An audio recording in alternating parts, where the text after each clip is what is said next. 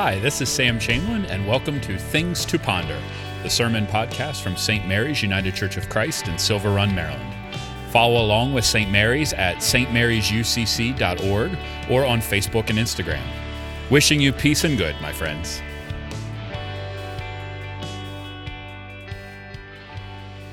I'm going to invite you to do two works today. Preaching at its best is always a two-way thing. So I'm going to ask you to work just this much harder this morning. Pray for me as I preach in your own little way. Because I wrote this, I've been thinking about this sermon all week long, and it didn't land. And so I finished it up last night. I came over after I'd been around for a little while. I came over, finished it up, got up this morning, and that's not what it's supposed to be. I don't know what God is calling me to preach. And so I rewrote most of it this morning. And then after hearing of Mr. Hess passing, all of a sudden I'm like, oh, that makes a lot more sense. So I don't know what God has to say for us today, but I invite you to pray for me that whatever God has to say to us might come out in a way that is hearable for us all. At the beginning of this week, I did what I often do. I start my sermons not from what I feel inside of here, because I'm a flawed, fallible person, and Lord only knows if what I have to say is any good. I usually start with the Word of God. And if I don't have a sermon series or whatever that we're in the middle of, I open the lectionary and I just start going through the readings. What does the church say we should read for this week? And the first reading that I came to, which comes to us today, is the book of Exodus, chapter 16. The story of the manna in the wilderness. Having destroyed Israel's oppressors, the people of God are made free in the wilderness, and now they must learn what it is to be a people. To be free is not the same thing as to be a people. And the first thing God teaches them is their own instability, their own inability to provide for themselves, and God's abundant, miraculous provision. Now, certainly in this story, the Israelites don't come off looking very good here. In Exodus 14, they walk through the Red Sea. In Exodus 15, they're singing God's praises. And in Exodus 16, they're ready to kill Moses and Aaron. It's not a good look. And I wonder how you've heard this story before. I've often heard this preached as a screed against a sinful and short-memoried people. And there are times, brothers and sisters, for that sermon. Even the psalmist today, if you read the entirety of Psalm 78, it's not real nice. We did y'all a favor and picked out the sweet and gentle part of how God provided. The beginning and the end of it is like y'all sort of missed out on God's provision. Psalm 78 has plenty to say about this story. But it was that sermon that didn't sit well in my soul all week long. So what if we stepped back and gave the whole story a chance to breathe? Looked at this from Israel's point of view. Because this story doesn't come to us in a vacuum. Consider what it is that Israel had been through. They were an enslaved people for hundreds and hundreds of years, which means most certainly they had no memory of what it meant to be free. They only had memories of what it meant to be in bondage. And forgive me if I say it's a nearly impossible situation for most of us to put ourselves in, to understand what it means for our ancestors to be enslaved. But nevertheless, try. And then not only that, but a liberator comes. But he comes not with liberation immediately. He comes with plagues. And because of those plagues, they were being abused because of Moses' courage. And because of those plagues, they watched thousands of children die around them at the hands of this thing that they called the angel of death. They experienced potential extermination on the shores of the Red Sea as they're pinned between the sea and Egypt's mighty army.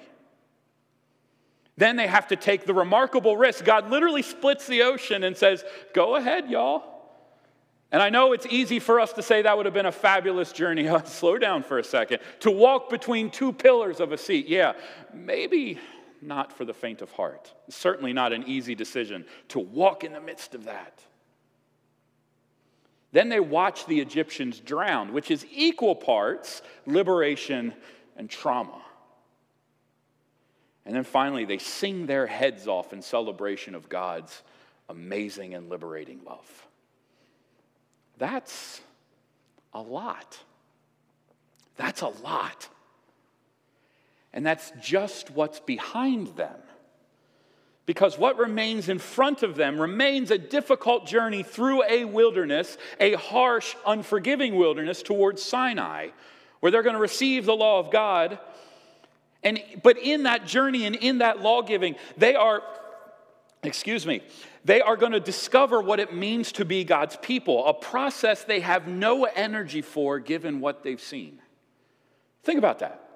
They've been through all of this, and now the journey ahead of them is God's going to try to put them together in some way, and that is going to require a remarkable amount of work in its own. The people, my friends, are exhausted. What we get in the manna story is a warning about what can happen after the miracle. And the warning for us is that sometimes the hardest moments for us as God's people are after God has done the work. And the challenge of moving forward, not with sinful legs and hearts, but with heavy legs and hearts. And that's where this reading today grabbed me. It spoke to me. Because that is me today. And I thought I heard God whisper throughout this week, that's us as well. While we should be cautious, friends, about any proclamation that the pandemic is over, because it is not, I want to take a moment as we anticipate, sort of September, Labor Day, school starting, coming back. I want to take a moment to say how proud I am of this congregation for the ways that it has weathered the storms of the past, what are we at, a year and a half? I don't even know. Let's just put it this way. When this started, I had much longer hair and no what passes for a beard. But how proud I am of us, how it has stuck together, loved one another, and weathered one of the most difficult seasons of this church's life in its history, or at least in my understanding of this church's history. Friends, there is no blueprint for what we've been through, and yet we found a way. Even before I showed up, you all were in a difficult position. Pastoral vacancy, pastoral search, and the instability that always comes with that. And I've shared with some of you that I said, I don't know what that's like because when I leave a church, I'm the one that leaves the mess. I never have to clean it up. So I don't know what that's like for you all. I just know it's a heavy load to bear. And then I show up and I fully appreciate that I am an acquired taste. But then COVID happens. And yet, online worship, Zoom Sunday school, Zoom Bible school, food drives, daily prayer, meal distribution, phone calls, and mass visits, and meeting after meeting after meeting, trying to get it right, and on our work goes, and all of it with as much grace and understanding as we could possibly find, given the situation we were in. Not perfect, but beautiful. And to the point where I've spoken to other churches. Clergy talk a lot to each other. And I've heard so often about how much this congregation has been admired, not only for our decisions, but for the spirit in which we made those decisions. So I want you to hear from me in this season, how continually proud I am to be a part of St. Mary's. But all of that has consequences. I feel in my spirit, and this is where I'm risking this and offering it to you all. I feel in my spirit that we are very tired people. Not the kind of tired that is, I just got back from vacation tired, which is a wonderful kind of tiredness all on its own. But a tired that runs much deeper. Sort of an existential quality to it, a weariness that says, well, what do we do now? Where are we at now? What just happened? And it's not solved by programming or an activity. Our lives are so disrupted. There's no real clarity about moving forward. We don't even have clarity around the virus, for crying out loud. And even if we knew where we should go, certainly these tired muscles are in no mood to sprint. And in that moment, a few weeks from autumn, back to church Sunday, all of that, this story, this manna story, comes to us. Weariness, my friends, is no sin. Hear that with as much clarity as I can muster. Israel didn't sin in its exhaustion, and neither do we. Weariness is no sin. Weariness is a part of the journey. For goodness gracious, Jesus himself was weary time after time after time, and he had to go find places to rest. But weariness does compromise us. It can make us vulnerable. And Israel's weariness takes her down some roads that she comes to regret. And it is a cautionary tale for the reader that some of the most challenging times of our lives are on the backside of our biggest achievements, the biggest things that God has done. Sometimes the hardest thing is not the thing God is doing, it's what happens after God does the thing God did. After the miracle, the greatest threat to us is no longer Egypt, no longer oppression, no longer active forces seeking to destroy us. This story reminds us that after the miracle, the biggest threats are often inside: boredom, grumbling, spiritual malaise, disinterest, quarreling. All of it completely understandable. I guarantee all of us have experienced it in church life. And all of them setting a stage for trouble for the people of God that no one intends. Israel's story reminds us that the journey of faith ebbs and flows, but it never ends. It moves from one challenge to the next. But this story reminds us, again, Israel is not perfect. Israel is the people of God, but that doesn't mean they have been perfected. And so into this story, into this space, God says to the Israelites, I have heard you. This is an honest and benevolent God. When God says, I have heard you, this cuts two ways. God says, I have heard your complaining. I care. I have internalized this. I've heard what you said. And there's also a piece of God when he says this. He goes, I heard what you just said. There's something beautiful about it. And also God is abundantly honest and says, I hear what y'all saying about Moses and Aaron. Like, that's not cool. God hears it all. But God doesn't react in wrath. God reacts in compassion. You see, God is not driven by our perfect behavior or our ability to keep up. God is driven by benevolence and says, I will provide. I am going to rain down manna on heaven for you. Now, the author is tricky. These words, rain down, were only used prior to this point in the narrative, were only used for times where God used water for destruction. Stories like the flood, stories like Sodom, the plagues. And here the author grabs that and says, to the same degree that was destructive, God is going to flood Israel with goodness. And the people of Israel are called to trust that goodness.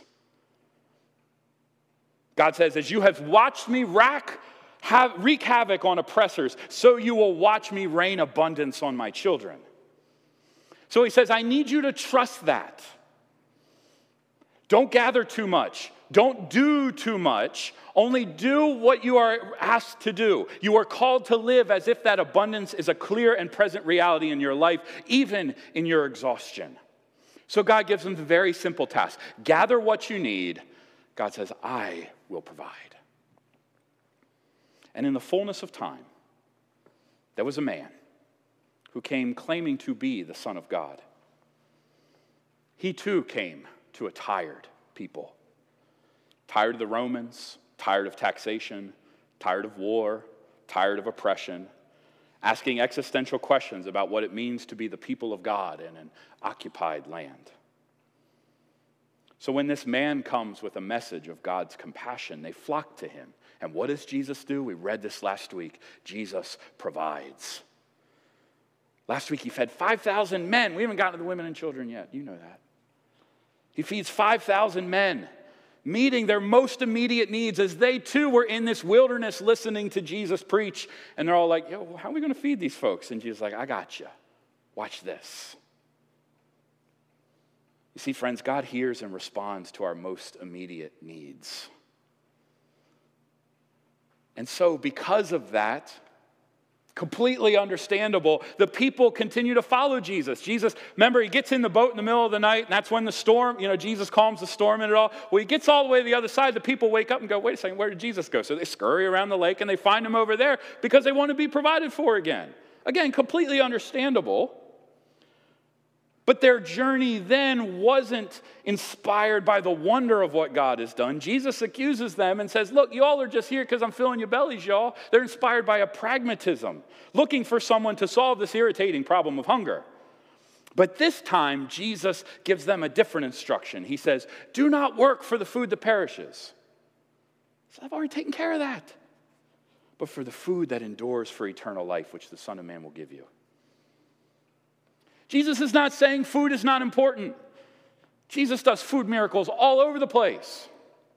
What Jesus is doing is saying, because you have experienced the goodness of God, because you have seen a miracle happen, let your vision for what God can do stretch.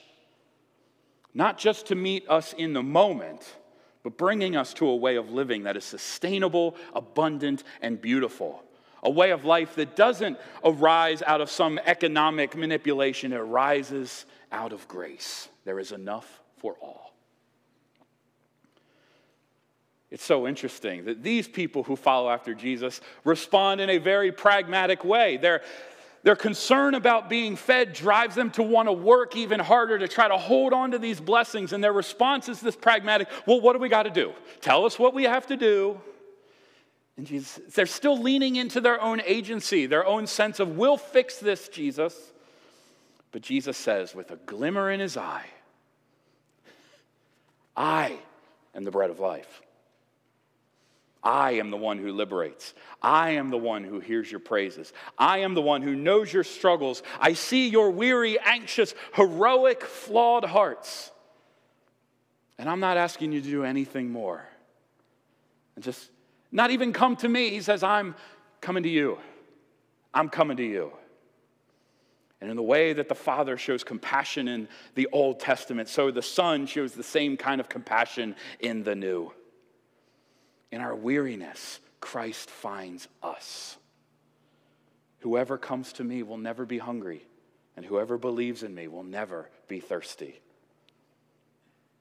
In the world that Jesus comes to bring, and in the world in which we are called to live, there is abundance for all. There is enough for me, and there is enough for you, and there is enough for our neighbor. We don't have to provide it. God provides, we receive. And that which God provides will strengthen our souls for the journey that remains ahead of us. And so, my friends, co-workers in the Lord's vineyard, two things can be true about us. In this moment, there is so much that is behind us. In this moment, there is a weariness that is okay, but there is work left ahead of us. And as we examine our own hearts, and as I observe your hearts, there is so much that is brave and strong and praiseworthy. And God will find that in you and in us in time when God is ready. So if you find yourself weary in this moment, be at peace. You are not outside the bounds of God. Your tired muscles are not a sign of abandonment of God's principles. It's a sign that God has done something of value in us. In fact, this weariness brings us to a place where we trust God all the more. And it prepares us for the next step in the journey. If God has already called us to walk the Red Sea in faith, God is calling us simply now to receive the nourishment that we need. Day by day, gathering what we need, finding our hearts strengthened day by day, preparing us for the time when we will sprint again. For now, walking is okay. And it's like, where do I go to get this nourishment? On this day, this intersection, here the meal is made ready for us. Bread for the journey. Wine to make our hearts glad. However we understand this meal, however we come to it, Jesus says, I'm present here in some way, and I am the bread of life. And there is no people on the face of the earth who have yet gotten down to the bottom of how this strengthens us. There is always more mystery in this meal for a tired and weary people who are simply looking to experience the abundance of God. And here, a little bit of bread and a little bit of wine is enough to fill the stomach of a grown person and strengthen us for the journey that is ahead. So friends, this is where we are, and it is a good place in faith. Let us be aware of that, and let us take our next, even if unsteady and unstable step, towards simply gathering what we need, that we might be strengthened for the journey that is to come. Amen.